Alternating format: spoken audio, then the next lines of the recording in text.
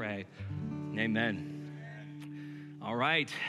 Thank you so much, guys. And man, I considered it a huge privilege to be able to come here and to preach. Again, I get the dust off. I had to actually open my Bible. It takes 6 months or so. I'm like, I should probably read my Bible if I'm going to be preaching today. And so I considered it an absolute privilege to be able to be here while Mike's on vacation, and to simply be able to go and I don't know if you like do the Bible reading plans where you're kind of reading through the Bible in a year, but if you don't, I wanted to kind of give you a really cool thing today. Today, you can actually check off one book of the Bible. We're going to read an entire book of the Bible today. And I know you're going, what? Why are you going to read the whole book of the Bible? My prayer is that it's only 2 pages. And so we're going to get there. And actually, as I'm going to actually kind of give you a heads up, it's the book of Jonah. And so if you actually have your Bibles, I want you to go to the table of contents because sometimes it's hard to find. It's like those 2 pages that kind of stick together. And sometimes you're like, do I have to read it? So yeah, go to the book of Jonah or open up your Bible apps and you'll be able to kind of find the book of Jonah. It's in the Old Testament. Or if you have our Bible app, our church Bible app, it's also your message notes will be in there as well. And so today is the 3rd of July, right? If you guys remember that. And one of the things where I come from in Oceanside, down in Southern California, I mean, I've been up here 6.5 years, so I do claim Tracy as my home, but where I was before, we actually celebrated the 4th of July on the 3rd of July because the city didn't want to pay overtime, and the 3rd of July was the city's anniversary. And so they're like, hey, we're going to do fireworks on the 3rd of July. So normally I'm used to fireworks on the 3rd of July. So I thought it'd be appropriate for me to kind of give you guys a 4th of July speech that changed this nation and changed this world. And I hope I do it justice because it's short, and I hope that you don't miss it because of how short it is. And this is the message, and maybe you'll catch on what message it was given on the 4th of July. And it starts this way. It says, in less than an hour, aircraft from here will join others from around the world, and you will be launching the largest aerial battle in the history of mankind. Mankind. That word should have a new meaning for us today. We can't be consumed by our petty differences anymore. We will be united in our common interests. Perhaps it's fate that today is the 4th of July. I know it's the 3rd of July. Perhaps today it's the 4th of July. And you will once again be fighting for our freedom. Not from tyranny, oppression, persecution, but from annihilation. We're fighting for our right to live, to exist. And should we win the day, the 4th of July will no longer be known as an American holiday, but as the day when the world declared it in one voice. We will not go quietly into the night. We will not vanish without a fight. We are going to live on. We are going to survive. Today, we celebrate our Independence Day. And if you already know it, it's President Thomas, a.k.a. Bill Pullman from Independence Day movie back in 1996. And I hope you guys know the rest of the story. Basically, they give the aliens COVID-19 virus, and that leaves them vulnerable, and they completely get destroyed because they get the virus. And so, again, watch it. It's from 1996. But I thought of that as I'm getting ready to preach on the 4th of July. Again, you can kind of write your comments to Pastor Mike at southwinds.org if you're going, why is he? You had me at this amazing quote. But when I started listening to this, and I was actually watching it a few weeks ago, and I thought, man, this would be actually a pretty cool quote because it's inspiring, right? We enjoy inspiring messages. We enjoy when you hear something that is about to change the entire world because at some point in our lives, we enjoy change. We enjoy something that makes a difference. And as we get ready to celebrate our Independence Day, we want to go, man, can this still happen in today's culture? Can this even happen at all? Can one person make a difference by a simple speech? And God, maybe another question we can ask ourselves is, God, can I make that difference in changing an entire world or an entire nation, me, my little person? And so what we're going to do is we're going to go ahead and start reading the book of Jonah.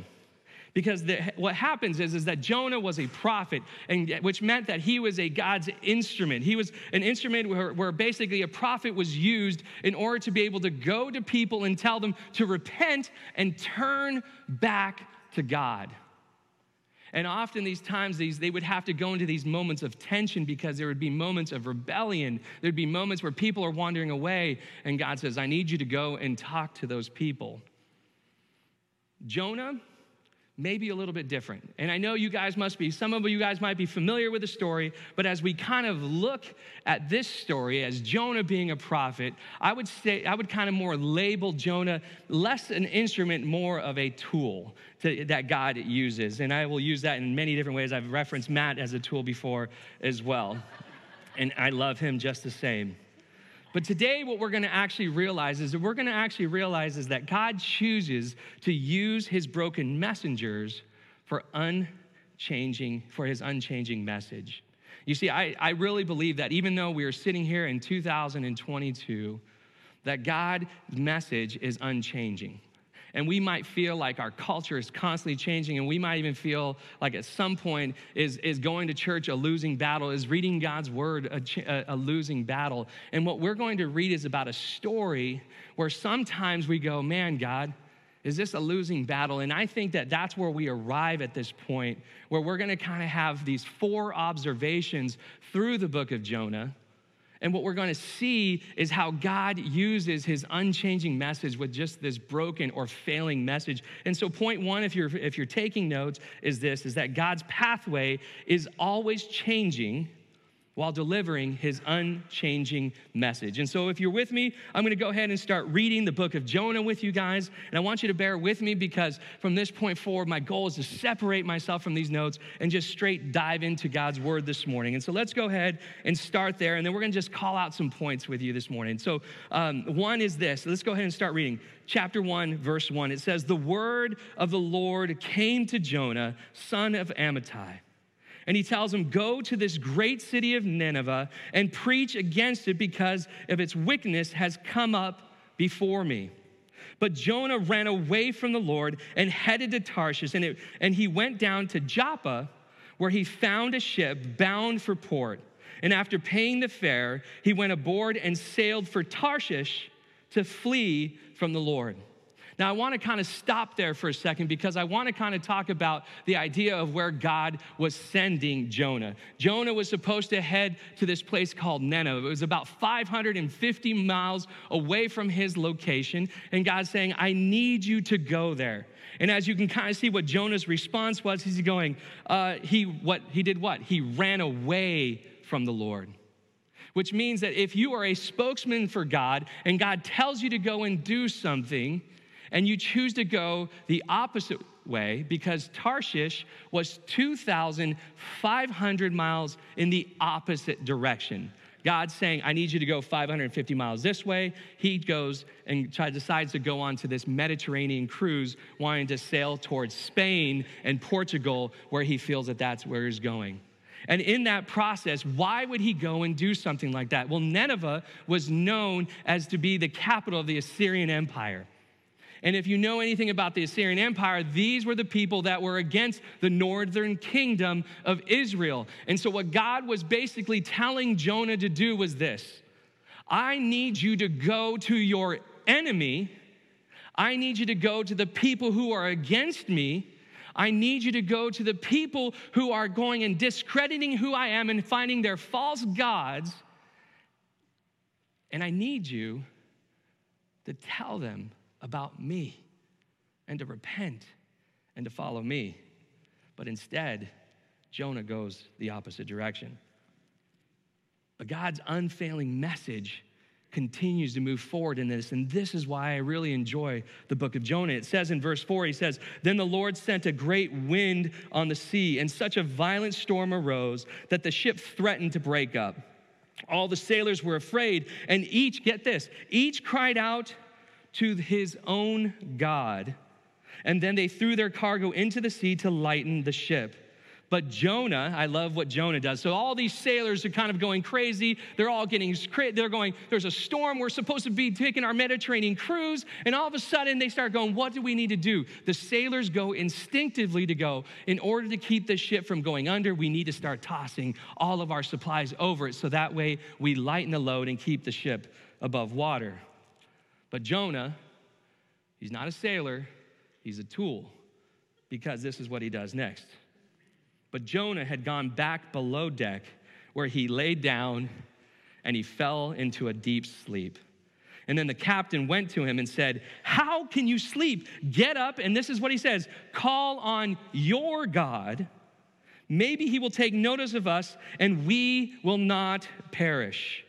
And so then the sailors said to each other, "Come, let us cast lots." Cast lots was like the idea of drawing straws. And so as they're in there and they're going, what's going on? And it was a way to kind of try to figure out who was responsible. And so as they're drawing straws and they're trying to see who's going to draw the short straw. And they realize, okay, I'm good. They're like, there's probably one sailor going, "Yes, it's not my fault."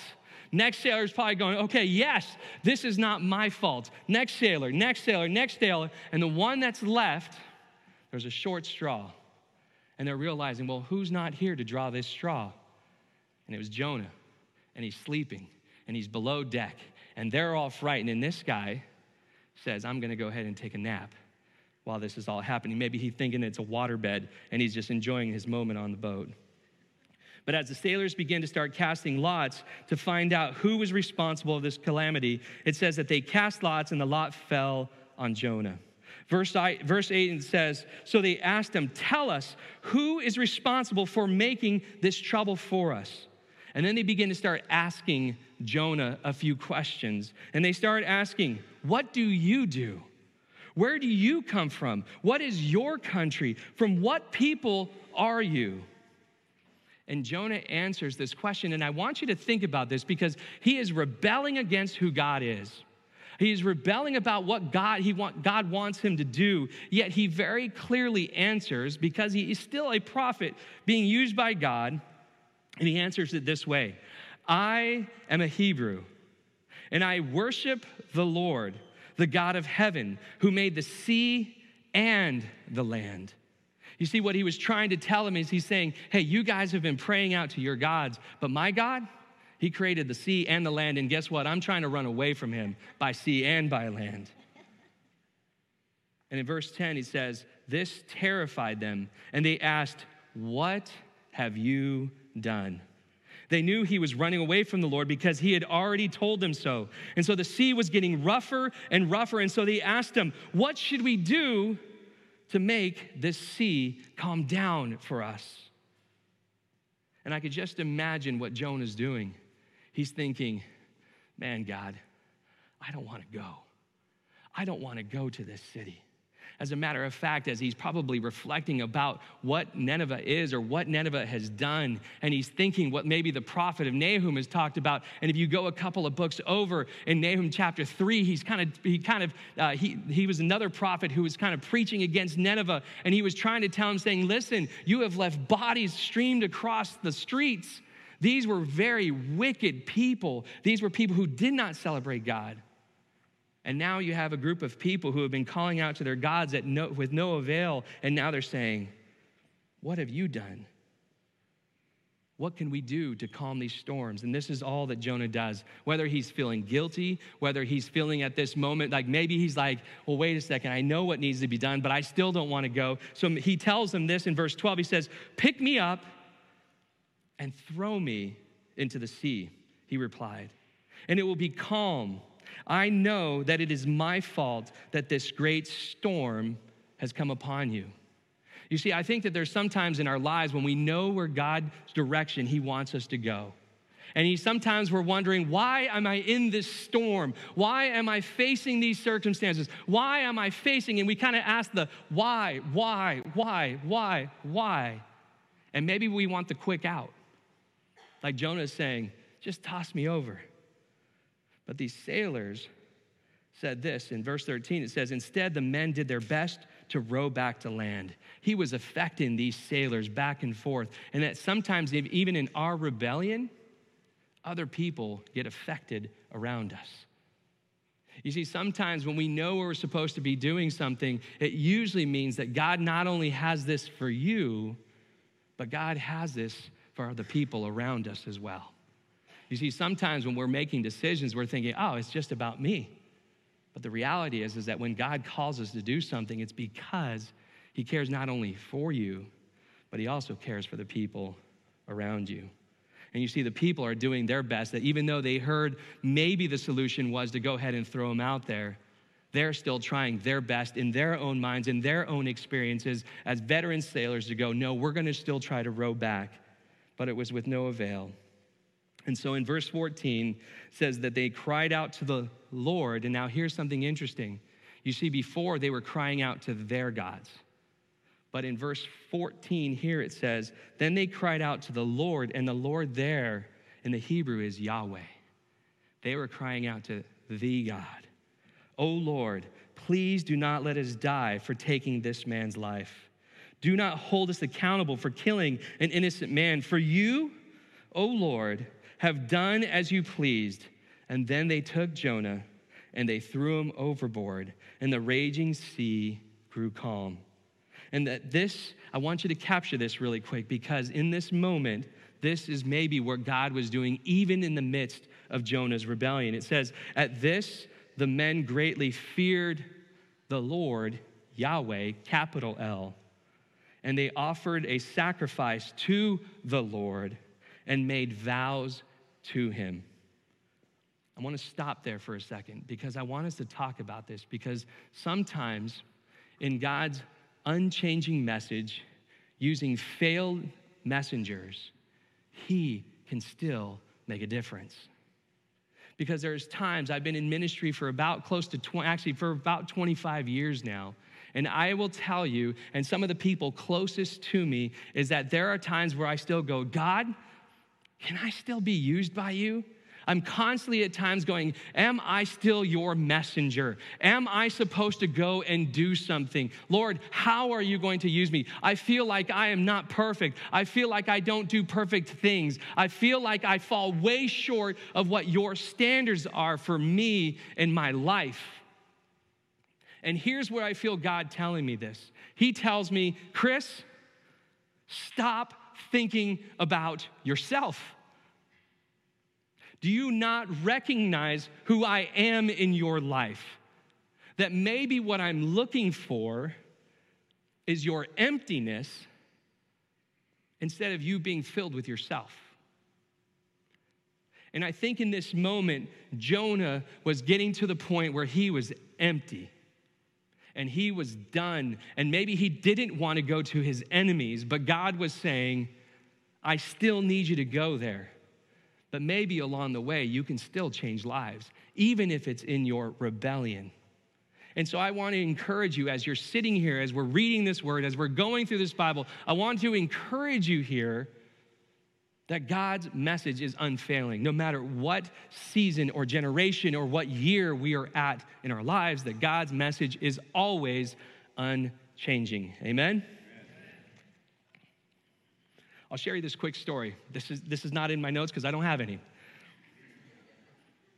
A few weeks ago, I was having breakfast with just one of our members of our church. And as I was sitting there, this is kind of cool because I'm still going, God still does these things that tells you what to do. I'm sitting there having breakfast and I'm enjoying my breakfast. Very comfortable. It was nice. I had like the ABC omelet, the hash browns, the toast. It was super good, extra cup of coffee, and everything was good. As I'm having this conversation, I see this couple that's walking in the door. I don't know them. They don't know me. I'm having breakfast with a friend. And God specifically says, I know I'm not trying to do like super spiritual things here, guys, but I know God is spiritual. So God says, you need to go and pray for that couple. I want to go to a Mediterranean cruise right now. I'm enjoying my breakfast, God. Why are you telling me to go and pray for somebody else? This is supposed to be my me time, guy time with my buddy here. And so I'm going, God, do you really want me to do this? So I'm having breakfast. We're about 30 minutes from completing it. And as I finish breakfast, I'll be honest with you, they're like sitting like 2 booths down. And I'm going, I don't want to go. I don't want to go. I know I'm a pastor. You're going, Chris, you're a pastor? How do you do that? Do you not pray for everybody? Aren't you supposed to be doing that? Aren't you supposed to be praying for homeless as you're passing right by them? Aren't you supposed to be praying for anybody? But the reality is that God said you need to go and pray for that couple. And I will tell you, he doesn't do that all the time, okay? So don't think like, oh my gosh, Chris, you're so important. So I'm praying. So I'm not praying. I'm walking. and I'm almost passing by them. Actually, I am in the middle of passing by them, and I tap my buddy's shoulder, and I said, hey, dude, hold on. God says I have to pray for them. Talk about that. How weird is that? And so we go, and we turn around, and I say, hey, how you doing? I know this is going to sound weird, but one, I saw you as you're walking in, and I just said something simple like, hey, I just thought it was cool how you were holding your wife's hand and coming in. And then we start talking, and all of a sudden, the conversation goes like this. I heard you having a conversation with your friend, and I heard the word salvation. And what I was kind of talking to my friend about, it had been kind of a 1-year anniversary of my dad's passing, and it was just past Father's Day, and so I heard you use that word, and we just moved here to Tracy right at COVID, and we've been trying to figure out a place to go to church.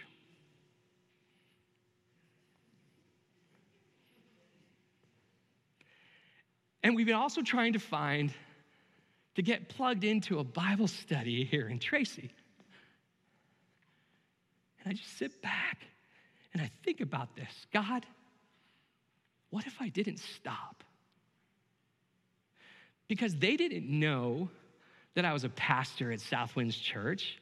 They didn't know that I was the life group's pastor at Southwinds Church. And then my buddy just turns and drops to his knees, and he just starts saying, you're not going to believe who's right here. And then as we begin to start praying for them, it was just a moment where God's like, let me find a card. I'm like, here's my card. And then we just pray, and I just start weeping because at that moment, I started to realize, what if I say no to where God wants me to go? What if I say no to what God wants me to do, even though I do not understand it, even though it feels weird, even though it's like not the common place to go into a restaurant and as people are enjoying their breakfast and just saying, hey, how's it going? Can I pray for you? That's not normal. But what I do feel is that there is somebody in every one of our pathways that God wants us to do that for. There is somebody. Because as long as God's message is continually unfailing, even though we fail, his message will capture us. His message will affect others. And I saw them come to the church that following weekend.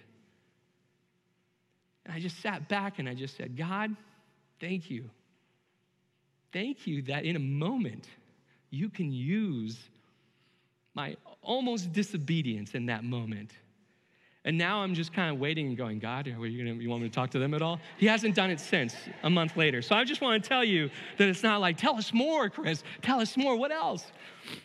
Well, actually, I'm preaching right now, so get ready. Maybe God has something for you. So it finishes off chapter 1, and then we go into the big fish story. And I'm not going to go too deep into that. But in verse 17 of chapter 1, it says this, but the Lord provided a great fish to swallow Jonah.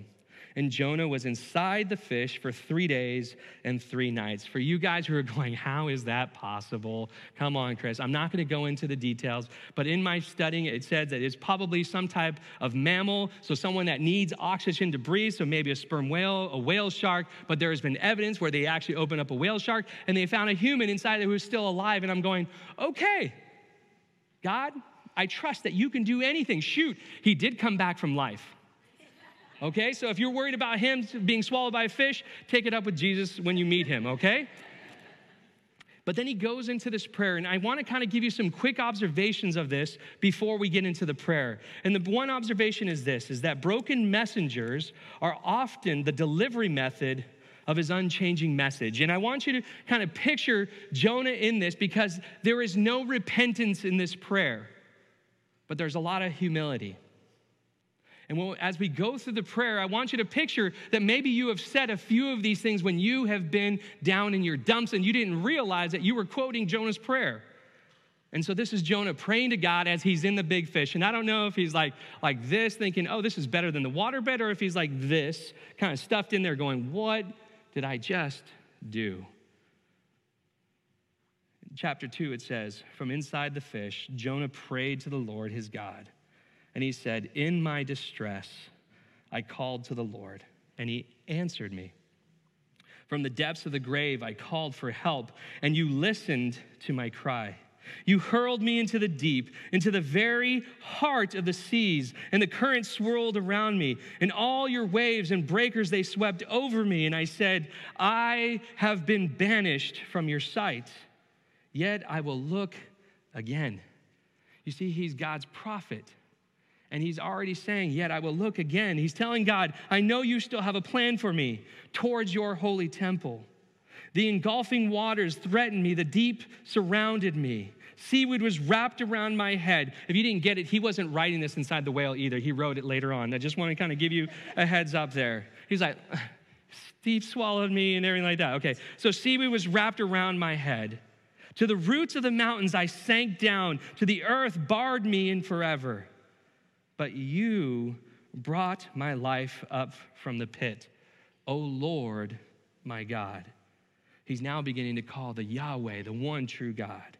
When my life was ebbing away, I remembered you, Lord, and my prayer rose to you, your holy temple. Those who cling to worthless idols forfeit the grace that could be theirs. I want to stop there for a second. Those who cling to worthless idols forfeit the grace that could be there. Those sailors had worthless idols. And they were all calling out to their gods.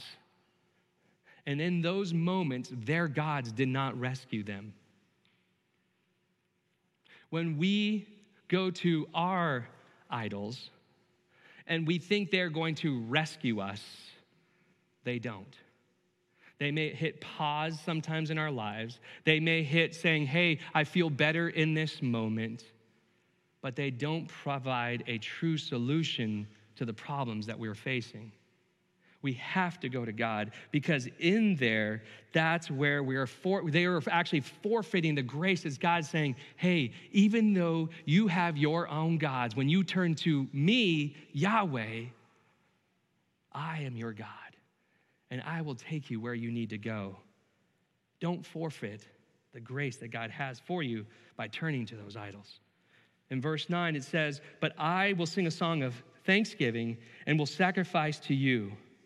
And then this is the interesting part, and this is where I feel like God was waiting for Jonah to get to, okay? I don't know if you've ever complained or whined to God. I've done it, all right? I've done it many times.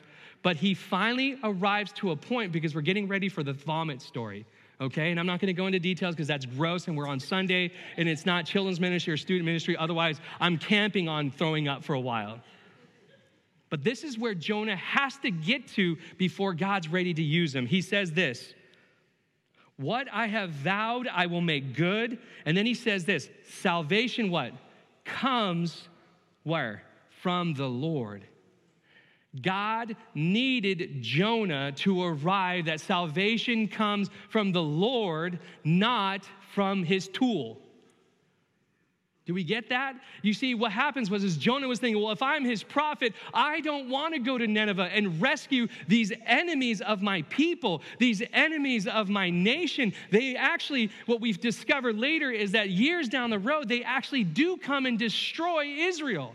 And maybe as a prophet, he's thinking, these people are my enemy. They hate me. They speak ill about my people. They speak ill about my God. But God needed Jonah to arrive that salvation comes from not him, but from the Lord. And that God cares not just for the Israelites, but he cares for all his children. Are we capturing this, church? Are we capturing these moments where does God care about people outside of this building, outside of our social media? And in verse 10, it says, the Lord commanded the fish, and it vomited Jonah into the dry land. His Mediterranean cruise was over, and God says, now you have to go to Nineveh. So now, it's kind of like that was Act 1. Now we're going into Act 2. And point 3 is, if you're taking notes, says this, life changes as his unfolding message is delivered. I want you to hear how a broken prophet goes and delivers this message. You're going to laugh because guess what? You're going to discover that what he says to the Ninevites is nowhere near probably what God has for him, but we're still going to find out how God uses all of us. In chapter 3, verse 1, it says, then the word of the Lord came to Jonah, what? A second time. And he says, go to the great city of Nineveh, great city? To the great city of Nineveh, and proclaim to it the message I give you. Nineveh was described as being right next to the Tigris River. It was a place that's actually kind of modern-day Mosul, Iraq. And what he's saying, I want you to go to this great city. And this great city had walls that were 100 feet high and 50 miles deep. This was a great fortress. And he's saying, I want you to go to the great city of Nineveh, and I want you to proclaim this message I give to you. So Jonah obeyed the word of the Lord and went to Nineveh. Now, Nineveh was a very important city. A visit required 3 days on the first day, and Jonah started into the city, and he proclaimed 40 more days. This is the message that Jonah says. 40 more days, and the city of Nineveh will be overturned. I'm going to stop there for a second. That's it. That's the message that he gives them. He goes and says, God says, I want you to give this message for them. And he goes and he simply tells them, guess what? You're all getting destroyed. Life is over. That's like the Message translation. You're all going to die. But here's how they respond. This is God's unfailing message through a broken messenger. It says this, they declared a fast, and all of them, from greatest to least, put on sackcloth. And when the news reached the king of Nineveh, he rose from his throne, took off his royal robes, covered himself with sackcloth, and sat down in dust. And then he issued a proclamation to all of Nineveh. By the decree of the king and his nobles, do not let any man or beast or herd or flock taste anything. Do not let them eat or drink. But let man and beast be covered with sackcloth. Let everyone call urgently, not on their God, but on God Yahweh. Let them give up their evil ways and their violence. Who knows? This is the interesting part. He's like, who knows? God yet may relent with his compassion and turn from his fierce anger so that we will not perish. And in verse 10, it goes on and says, when God saw what they did and how they turned from their evil ways, he had compassion and did not bring upon them the destruction that he had threatened. I want to just stop here for a moment because I want you to picture how powerful God's unfailing message is. Jonah simply went to Nineveh and said, you're all going to die. I don't know if he was yelling it, but as he's going through it, through the 3 days, as he's traveling through it, he's saying, the city of Nineveh in 40 days is going to travel. We know that in Scripture, the number 40 is supposed to mean like testing and trials. Why would the city of Nineveh just instantly turn and say, you're going to get destroyed? When you go back and you kind of look at history, what was right before Jonah had arrived there, it said history tells us that they had experienced 2 famines and 1 solar eclipse, which to them at that time meant there's some form of destruction that is coming to your land. But who is in charge of the nature? Who is in charge of that land? Who is in charge of the provision of food? Who is in charge of the sun? It's God. And yet before even Jonah knew it, God was orchestrating events in his enemies' lives where then when one person comes in and says, you're all going to be destroyed, it was like the final piece they needed to hear to turn to God. God didn't need this theologian to go and tell them, you're all going to die. Really? What he needed was a faithful mouthpiece to just simply go to people and say, this is the message that God said to do. Now, what did they do? And I want to talk about that for a second.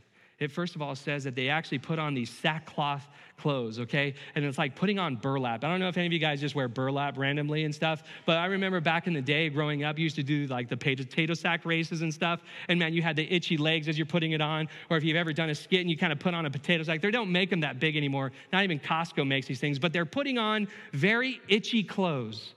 And they're putting themselves into moments of discomfort.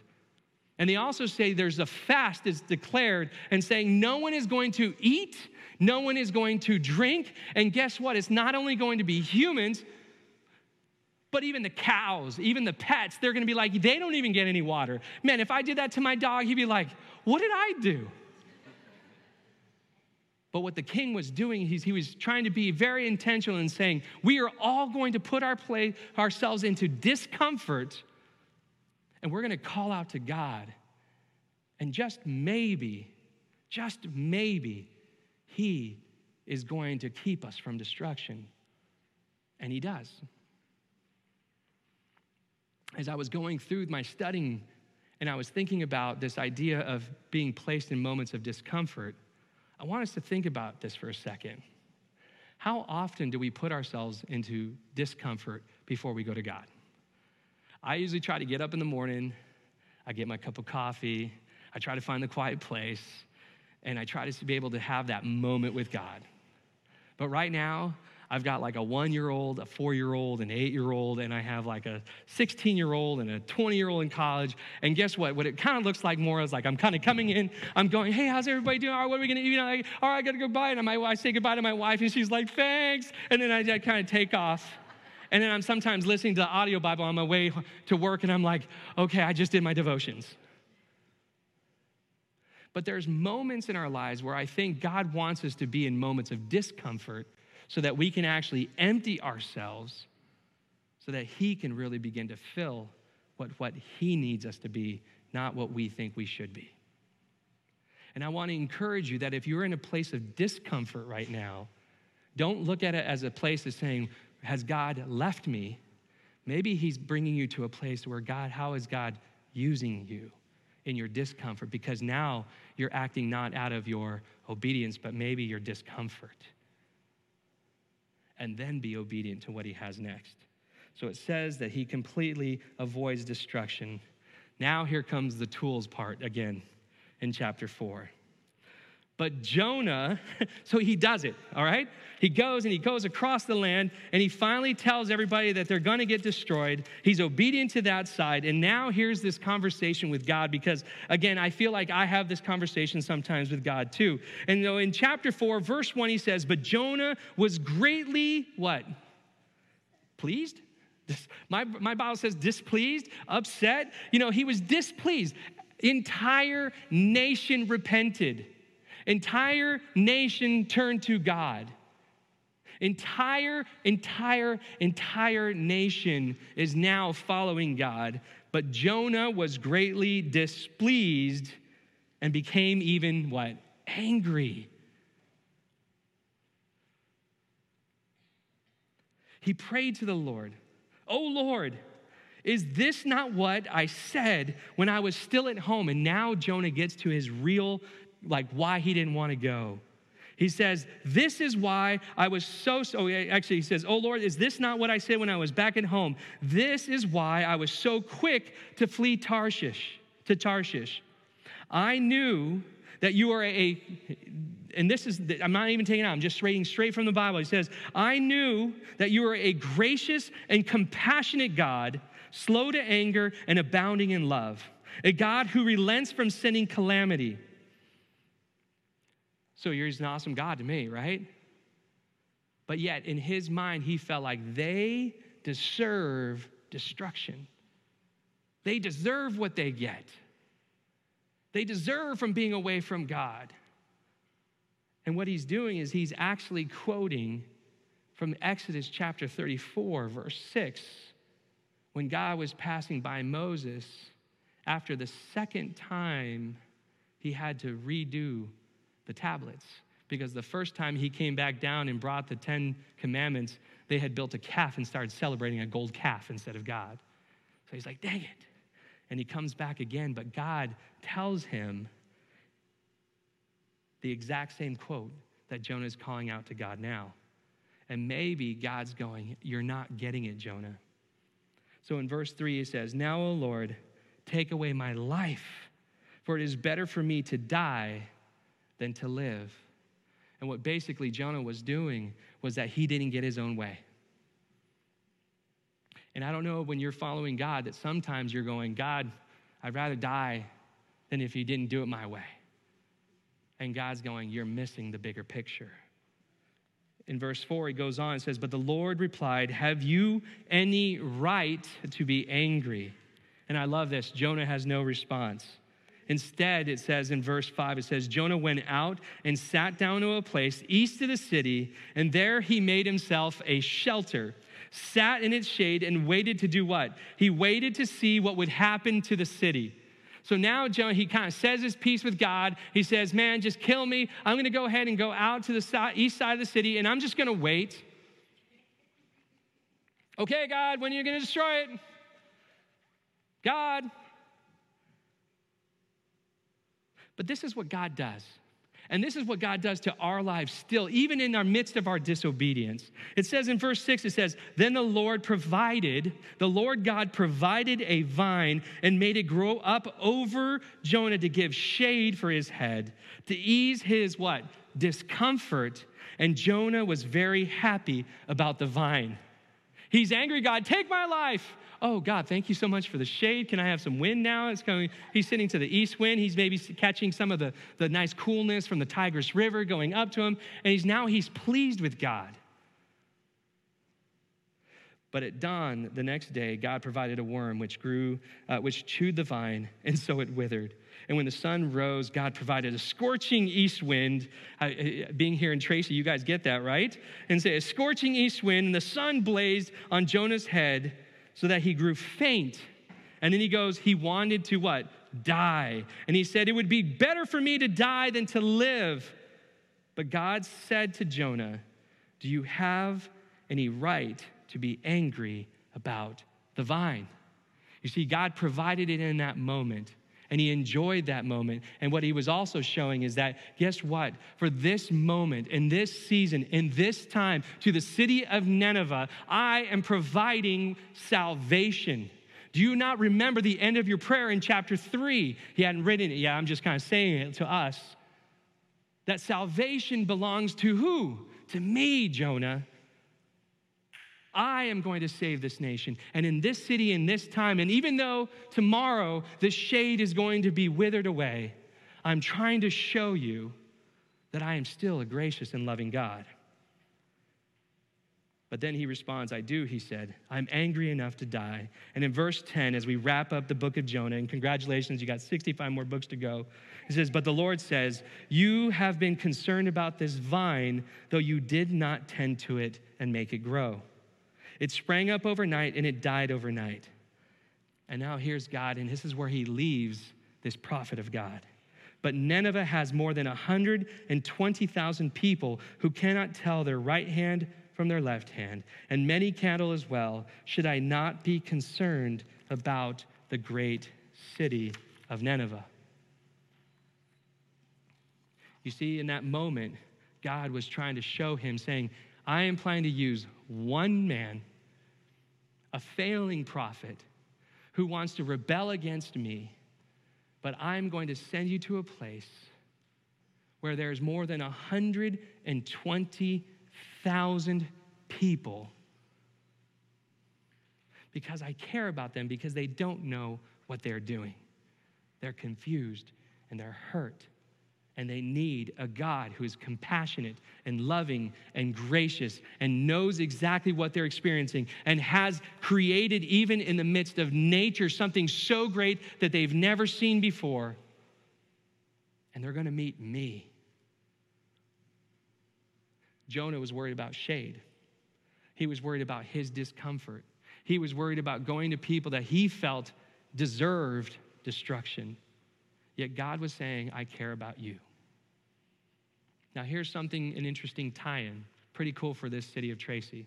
When you combine the city of Tracy, the city of Mountain House, the city of Lathrop, there's a little bit more than 120,000 people. We've got maybe a few hundred people sitting here in these seats today. What can God do with a few hundred people, let alone just one person who wants to just be his instrument and not a tool? But he'll take a tool too. And so I want to encourage you, stop trying to be the perfect instrument and just be an instrument, because God's unfailing message can be used to help you reach so many people in your life, maybe while you're eating breakfast, maybe as you're going to work, maybe in your neighborhood, or maybe within your own home, or maybe in here right now. But maybe you need to choose to follow God today. So as your vocal piece today, I want to encourage you and say, repent, and just turn back to a loving and gracious God who wants to meet you exactly where you're at and point you directly back to him. So as we close in prayer, I just want you to go to him now. Jonah didn't do it perfectly, but maybe God's already been stirring in you over your season of life where you're just saying, I'm trying to do this on my own, but I need to stop. And maybe just need to recognize you need to invite God to be in your life. You need to invite this amazing Jesus who has died on that cross, who says, guess what? That even though you fall short of the standards, that's why I came down to this earth to die for you. And guess what? I will accept you, I will love you, and I will help you follow me. And that one day you will be my instrument to help do the same to other people. So I'm going to invite our ushers up, and we're going to go ahead and close in prayer. Thanks so much, guys. Father God, thank you so much for today. God, thank you for allowing us to go through the book of Jonah, to look at his life, to explore what you've been doing, Lord, in a person who at times was so disobedient, but yet you still used to bring people to you. God, I thank you that these stories are recorded in what we call the Bible, Father God, but what you call this love letter to point us back to you. And God, I thank you, Lord, that there is constant failures in this Bible. Not that your word is a failure, but the people in it were failures. The people in it wanted to wander away from you. Yet, God, you constantly brought people back to you. And so, God, I pray that today, over 2,500 years later than when this book was written, that God, we are all still sitting here going, I have failed, I have fallen short, but maybe I need to turn to God right now, who loves me in spite of me. And so God, we just simply want to surrender ourselves to you. We recognize your love. We recognize who you are.